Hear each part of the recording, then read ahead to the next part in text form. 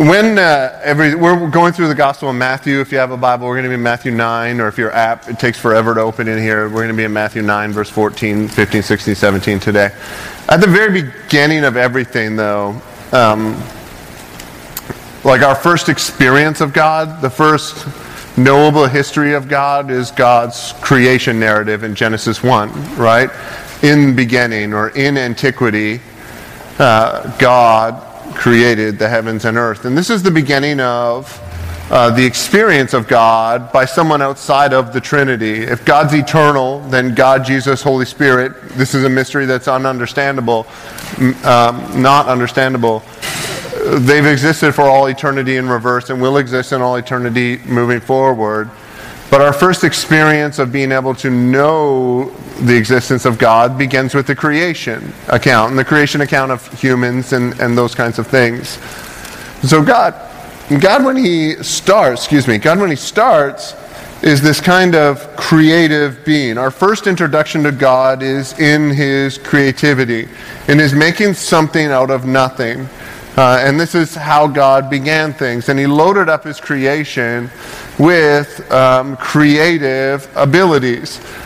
All of the things that are alive have the ability to produce more things that are alive. From plants and trees and fruits and flowers and animals and people. We have this creative power where we can make things, all right? And not just, we create systems, we create art, we create relationships, we create a future, and we create more people. And so this creative thing, when the Bible says we're made in the image of God, this creative part of God is an image-bearing part of God. So when you listen to just the greatest song of summer, it doesn't matter to me who wrote it. It doesn't matter to me whether the person believes in Jesus or not. It's an image of God in its creative abilities. The very notion of creativity draws us to an understanding when we can create things that are new. It draws us to an understanding of being made in the image of God. And so when you turn on the radio, what's the great song now is by that Macklemore guy, right? He has those two number one songs. If you listen to pop radio, those are the ones. This is why your kids want to go to the thrift shop all of a sudden, right? Macklemore is creative and creating creative art, which bears out him being made in the image of God. It doesn't matter what he believes about God, as far as this being true, that his creativity is an image bearing of God. In that, let me put that to the side for 1 second. I've been doing like pastoral ministry for about 15 years. And when I moved out here to the West Coast, when life really began, right? Because when I moved out here, I got involved with a youth ministry, and we were doing camps, and we're a part of this denomination, and there were 5 of us who kind of took the camps over. The older generation kind of resigned. The guy who ran it planted a church and became my church planting coach when we started this church. Really amazing ministry happening outside of Oregon City. But there were 5 of us that started running camps, and I was the new guy or whatever, but there were kind of 5 of us who were kind of the leaders of the youth pastors. And of that 5, and this is a pretty common statistic today, this is about 10 years later, only 2 are still serving in ministry. And for whatever reason, some good, some bad, but just bearing that out, and statistically, being able to stick it out in church is a difficult thing to do. And I don't think this is just for pastors, but if you talk to just the regular person, you can talk to people who did church when they were little, and it was so frustrating. They're still a believer, maybe still religious, still spiritual, they'll put those, but they did church back then, and it was painful, so I'm not going back there. So I had this conversation as I'm learning this and dealing with this, and this happens on a regular basis, where we hear about pastors who just flame out, I don't want to limit it to, we hear about Christians who flame out, who just say, wow, I did that on fire thing, and the church, it was full of people who, they don't admit this, but they were just as broken as they were, and relationships hurt. In that, I was talking to this pastor who has decades of experience, decades, right? And I'm having this conversation, and I say, so what's going on? Like, I had this dream of these 5 guys, 40, 50 years from now, us sitting down and being like, look what God has done, and it just being, look at our grandkids and all that kind of stuff, and this just a legacy. And this older pastor for decades, actually told me, and this isn't a direct quote, but he basically told me the guys he's seen who are able to last are the guys who just shut up, put their head down, and work inside the system. He wouldn't use the word shut up. The guys who flame out are the guys who stick their head up and try to do something and try to work outside of the system. So just keep your head down, shut up, and do what you're told, and everything will be just fine. Now, if you've been here before, you know that is not going to be an effective way for me to live my life. I would like to stick my head up, especially if there's a risk.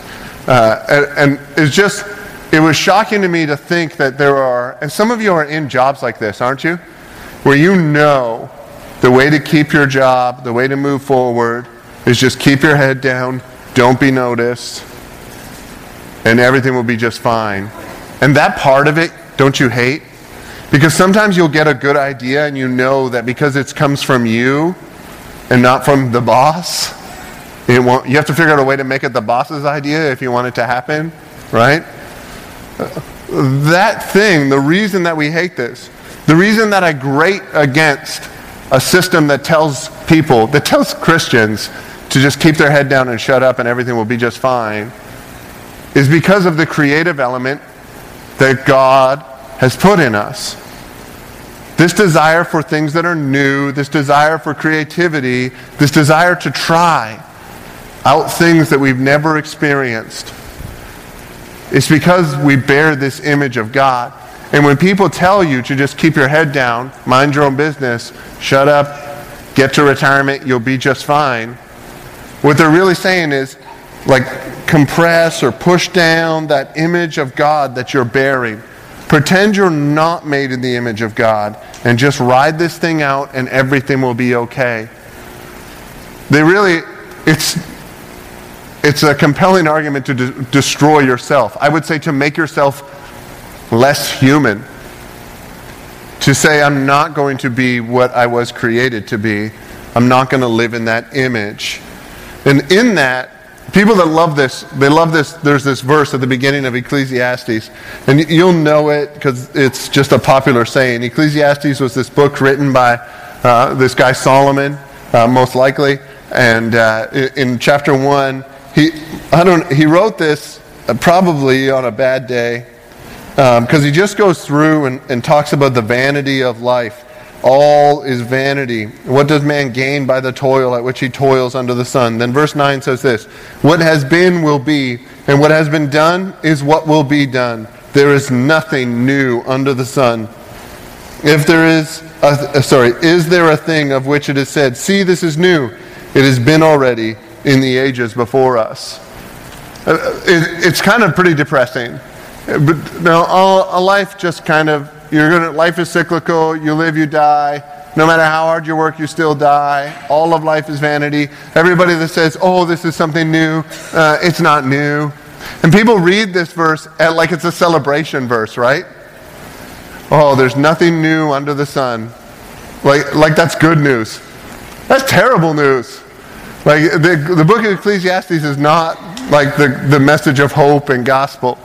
And I spend my life going, I'm pretty sure this guy's wrong, which is dangerous because it's in the Bible, right? You probably shouldn't listen to a pastor who thinks this.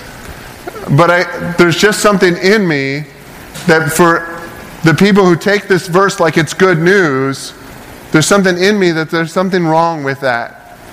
There's something wrong with saying there's nothing new under the sun and treating that like it's good news. And treating that like, yes, everything will stay the same. Just keep your head down, shut up, and everything will be just fine. Right? When I look at the rest of the scripture, there tends to be this issue with that.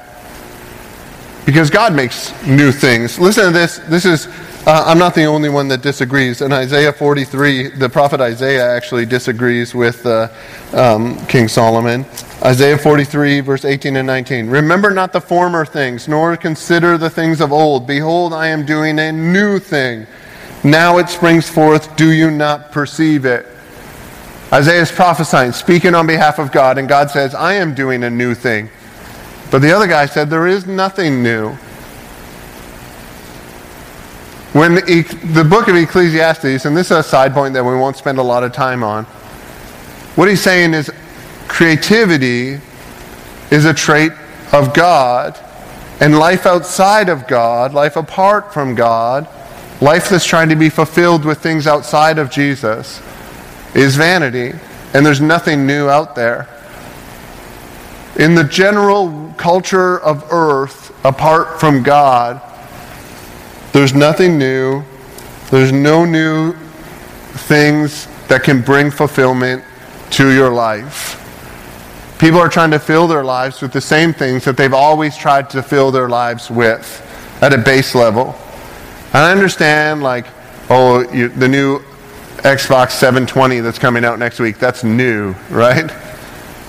But really the basic need that people are using it for, and the older generation, we use video games for entertainment. The younger generation is using them for connection. They play together on, it's the weirdest thing in the world. If you have a kid with an Xbox and it sounds like they're talking to themselves, right? And they have play dates online, weirdos. Or if you're a grown adult man and you're doing that, just saying. Into all of this, there's new technologies, but they're meeting the same base needs for connection, for meaning, those relationships that we're looking for and the meaning of life that we're looking for.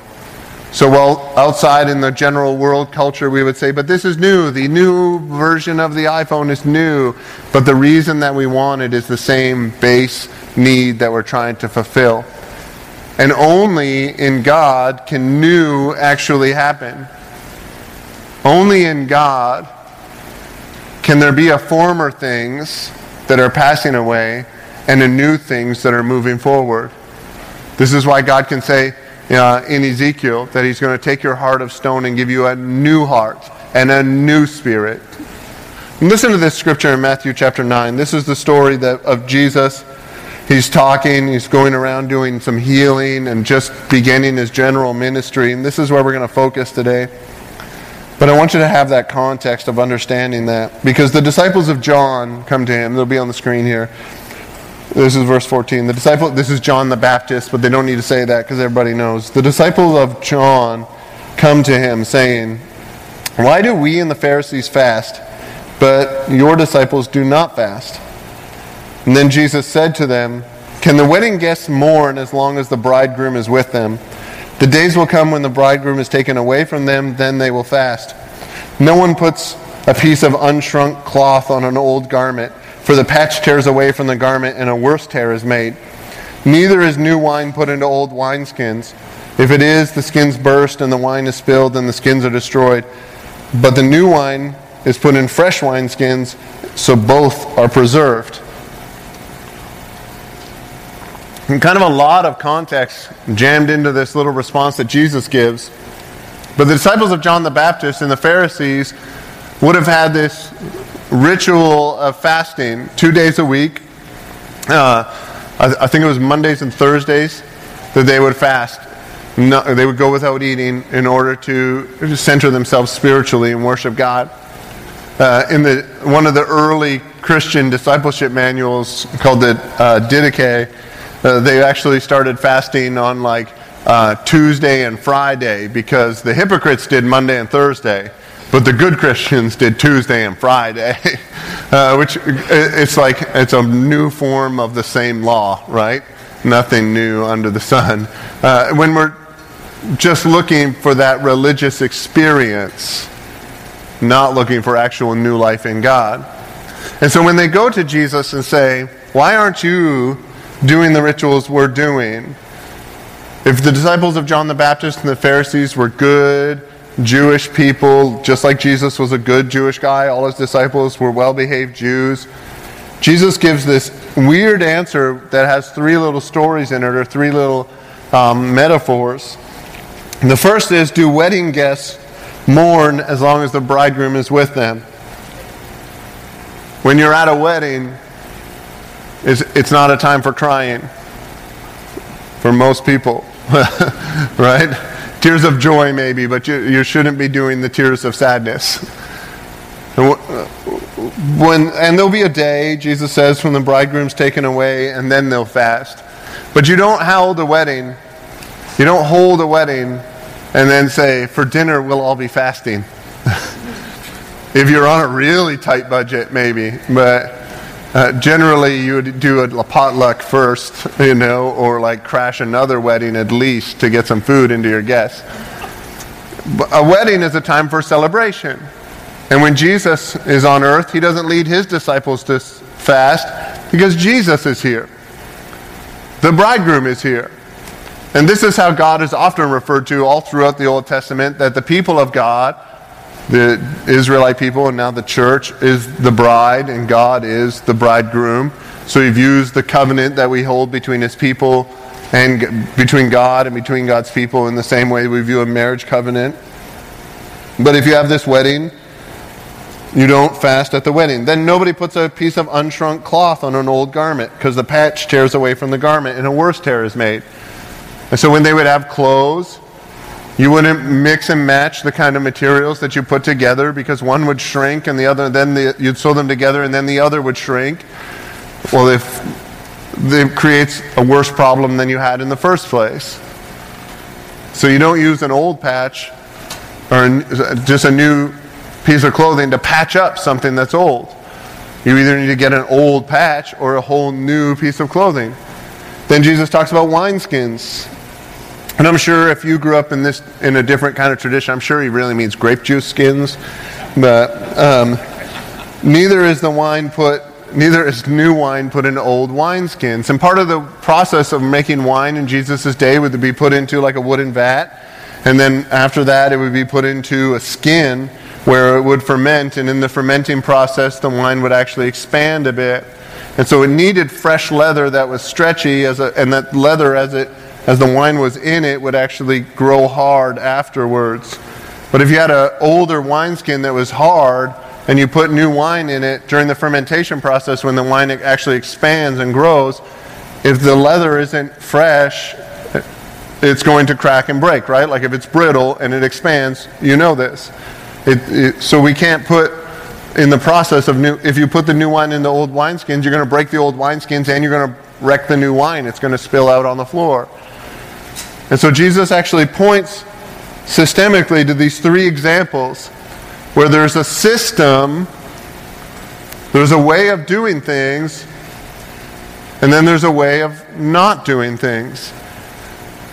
And if we go against the way that is normal, the way that is expected, the way that is natural, if we try to jam our legalisms or try to push our fresh ways into old systems, it doesn't just break the old systems, it actually destroys the new ways as well. So when Jesus comes to earth, the natural reaction for the people is to try to fit him into the old system that they had. Why isn't Jesus doing the things that the other religious people are doing? And Jesus refers to himself in saying that I'm not here to fast at the biggest celebration of your life, your wedding. I'm not here to patch up something that's old, because that would just wreck the thing that was old and be a waste of the patch. I'm not here as new wine to be put into an old system, because that would wreck the old system, break it, and waste the message of Jesus. Jesus actually throws down and says, I'm doing something new. And Jesus actually says this in the book of Revelation, I am making all things new. So while the writer of Ecclesiastes is correct in saying that outside of God there's nothing new, that people are trying to fulfill their lives with all this stuff, Jesus is saying that in Christ in the gospel, God is doing something very, very new, very fresh, and very different. See, the gospel is alive, and the gospel is dynamic to our lives and to the systems that we live in. This is why we experience at a big level, this is why we experience new churches that are different. It's actually really important. It's really important that we train our children, because someday they need to grow up and they need to say, calling a church The Grove is a dumb idea, and they come up with something that's relevant and new and fits in the system that they live in. It's going to be a great day for me when my kids say, your expression of Christianity doesn't make any sense in my life. Right on. Because it makes sense in my life. And you shouldn't live my life. You should live and minister to your culture in your culture. Now, when they do that, they have to move out as well. Like, no free rides. Like, I had a job, you go get a job, you know? But if we are followers of Christ, there's a way of seeing Christianity as an old wineskin, of saying it's this old system, and what I need to do is get my life to fit into this old system, and then things will work. And what Jesus would actually respond to that and say, well, maybe Jesus actually wants to do something in your life. Not just fit you into some kind of religious system that you maybe inherited 3 generations, but he wants to actually have relationship with you and develop something new in your life. Some people view Jesus and say, well, Jesus is this thing that I added to, like my life was kind of broken, it was torn, and Jesus is like this patch, like he kind of fixed my life. And like you can still have the same life, but then you just add Jesus to it. And Jesus actually says that's a waste of Jesus's, of the hope and the blood of Jesus. It's a waste of the gospel, because it's just going to make your life worse. You're just going to experience a new tear. If Jesus isn't the center of your life, if he's just like an additive to your life, it's actually going to make your life worse, not better. It's kind of a hard message for Jesus to give to the disciples of John the Baptist. To say, yeah, I understand you're doing that, but I'm doing something completely new. And you either get on board, or you're just kind of wasting your time. You either decide to follow Jesus, or you don't follow Jesus. And I understand there's an exploratory time and stuff like that, but if you're thinking, I would really like Jesus to like fix this part of my life, the rest I can handle, but I really like Jesus over here in this part of my life, like a patch. Jesus actually tells you that's going to make the rest worse. That's actually going to make your life harder, not better.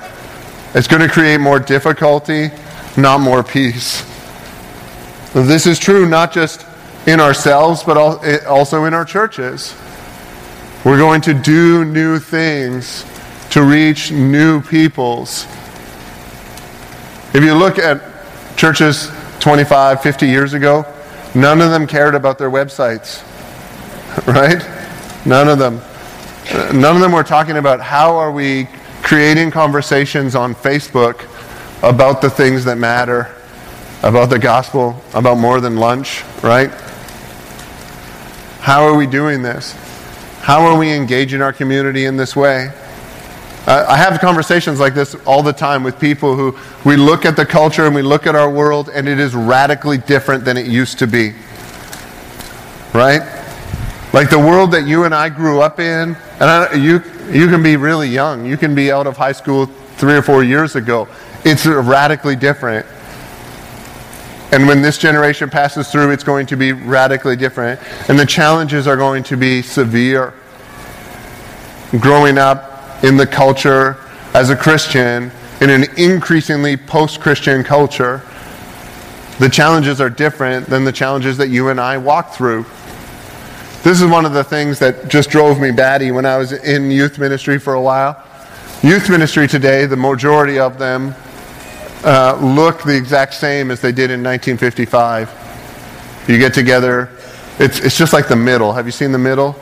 And the youth pastor on the middle, he plays guitar, and he sings a song, and he gives an inspiring message, and all the kids are there in the safe alternative instead of at the school dance. And then they go out and do the other, they probably sign a True Love Waits card, and then they have, an altar call, and then they go. And so we're doing the exact same ministry today. This is the same thing that they were doing in church basements in 1955. And we would say, therefore, we know that the teenagers are the exact same in 1955 because the same ministry, it's working. And I would contend, no, it's not. We can't just continue to do the same things and think we're reaching our culture, like not just reaching our culture so that we can convert them, but reaching our culture because we have fantastic good news of the love of God for them. We have this fantastic news that Jesus died for them so they can experience freedom and love and joy, so they can experience being made new, which our world doesn't offer. And that good news changes as our culture changes. The starting point of the gospel changes as our culture changes. In 1955, we could assume, I don't know why I'm picking that date, but you could assume a basic knowledge of Christianity. If you ask people what religion you are, Christian. What church you go to? The Presbyterian one, the Methodist one, right? They had words for that. Now people are religious or spiritual. The church doesn't have some kind of privileged chaplain position. It's moved to the periphery and exists in a marketplace of spirituality. So that if the church doesn't have a compelling life to offer, meaning life in Christ, then it really doesn't have anything to offer, which has always been true, but for a long time in history we've been forgiven, and Christians have been allowed to be just like cranky, grumpy people and not live the best possible life because of the privileged position that the church and Christianity had in our culture. This isn't good. This isn't bad. It's just new. It's just different. And God is continuing to do things that are new. When you would have this old wineskin, or you would have this old garment with a tear in it, it didn't make it garbage, right? You probably have jeans with a rip in them. Well, nowadays that's cool, isn't it? I can never tell when it's cool and when it's not. But you have memories with those clothes, right? I have shirts with a rip in the sleeve, and I'm not throwing that shirt out because I remember when I got that shirt, and I remember that funny story. And it's kind of there's a history there. When you would have those old wineskins, and you would have that, and you would remember the provision that God gave you. You don't just say, well, now I just hate those wineskins. I'm going to condemn them in favor of the new, fresh wineskins. It wasn't that one was better or one was worse. It's that they carried different roles. An old wineskin was to create the wine for the family then.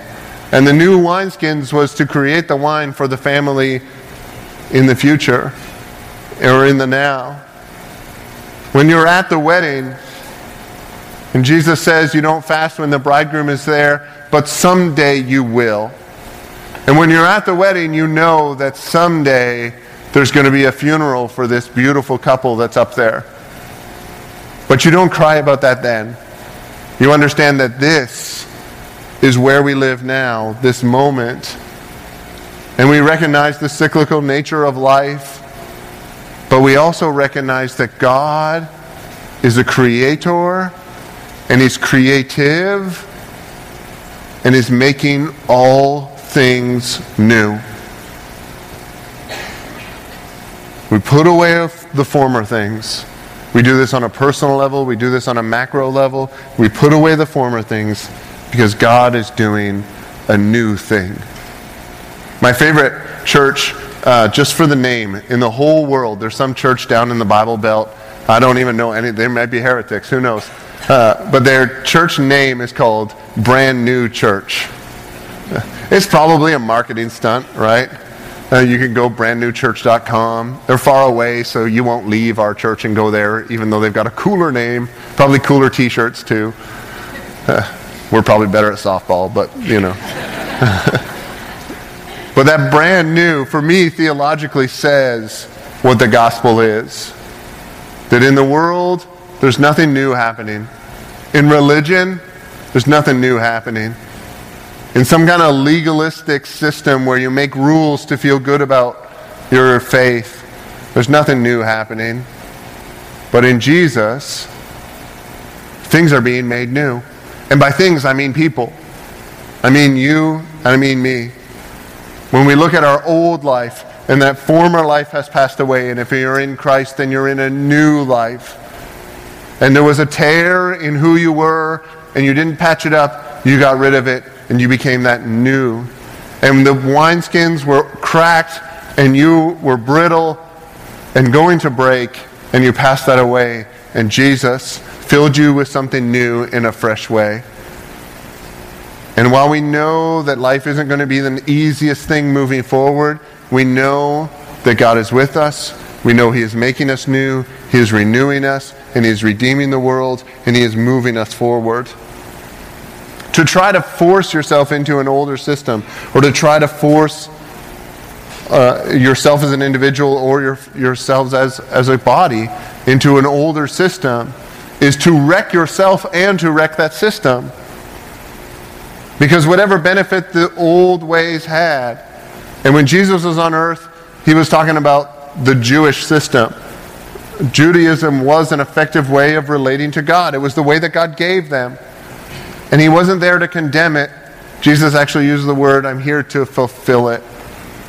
And it's not something He wants to do where He works on you, and eventually Jesus goes to the heart. Let's create something new. Let's not patch up the old. Let's not say, okay, here's what we can keep from the old system and here's what we're going to change. He says that was the old. And we honor the old and say that was great. But we don't try to return to the old. We don't patch it up. We don't try to keep using it. We don't try to go that way. We move into the new that God is making us. The future that God is designing for us. This is why, like every one of us, we struggle with sin.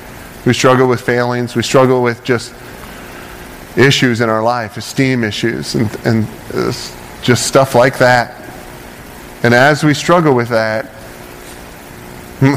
the very reason it's a struggle is because we have this new thing that's been put in us that we're moving forward.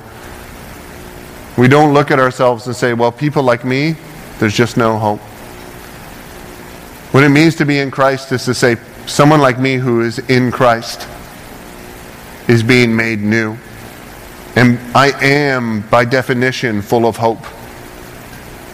I am not defined by what I am in my former self, but by being made new by God. Moving into this future life. It's something that happens, I think, I would say at the moment of salvation. Like if you've never given your life to Jesus, put your full faith and trust in Jesus, it's a moment where you receive the gift of eternal life that God has given. You are made new. The Bible says you take off your old self and put on your new self. If you've never made that decision, now would be a good time to make that decision. To make that change. To receive what God has for you. But I don't think it's something that just happens one time. I think it's something that carries on, that we're being made new. This is why when we think about eternity in heaven, like a couple billion years from now, hopefully the world is ended by then, right? Because Facebook is not going to make this place better. But whatever years from now, when we're in heaven, when I was a kid, I thought that would just be the most boring thing, right? Especially if it's like church. A lot of singing, a lot of robes. It's just terrible. But if the definition of being with Jesus is being made new, then every day is going to be like your first experience of that day. It's like this, and you can argue over the merits of this example theologically is probably not that true, but in heaven, when I sit down with a steak, which I'm not sure we're allowed to do in heaven, but when I sit down with a steak and I take that first bite, it'll be like I've never tasted this before. It will be awesome. In heaven, when I worship Jesus, it will be like that first time I realized God's love in my life and I worship Jesus because I recognized my sin and received his salvation. In heaven, when we hang out and you tell me the stories you've been telling me for the last billion years, it'll be like I heard them for the first time, and I will roll on the floor laughing.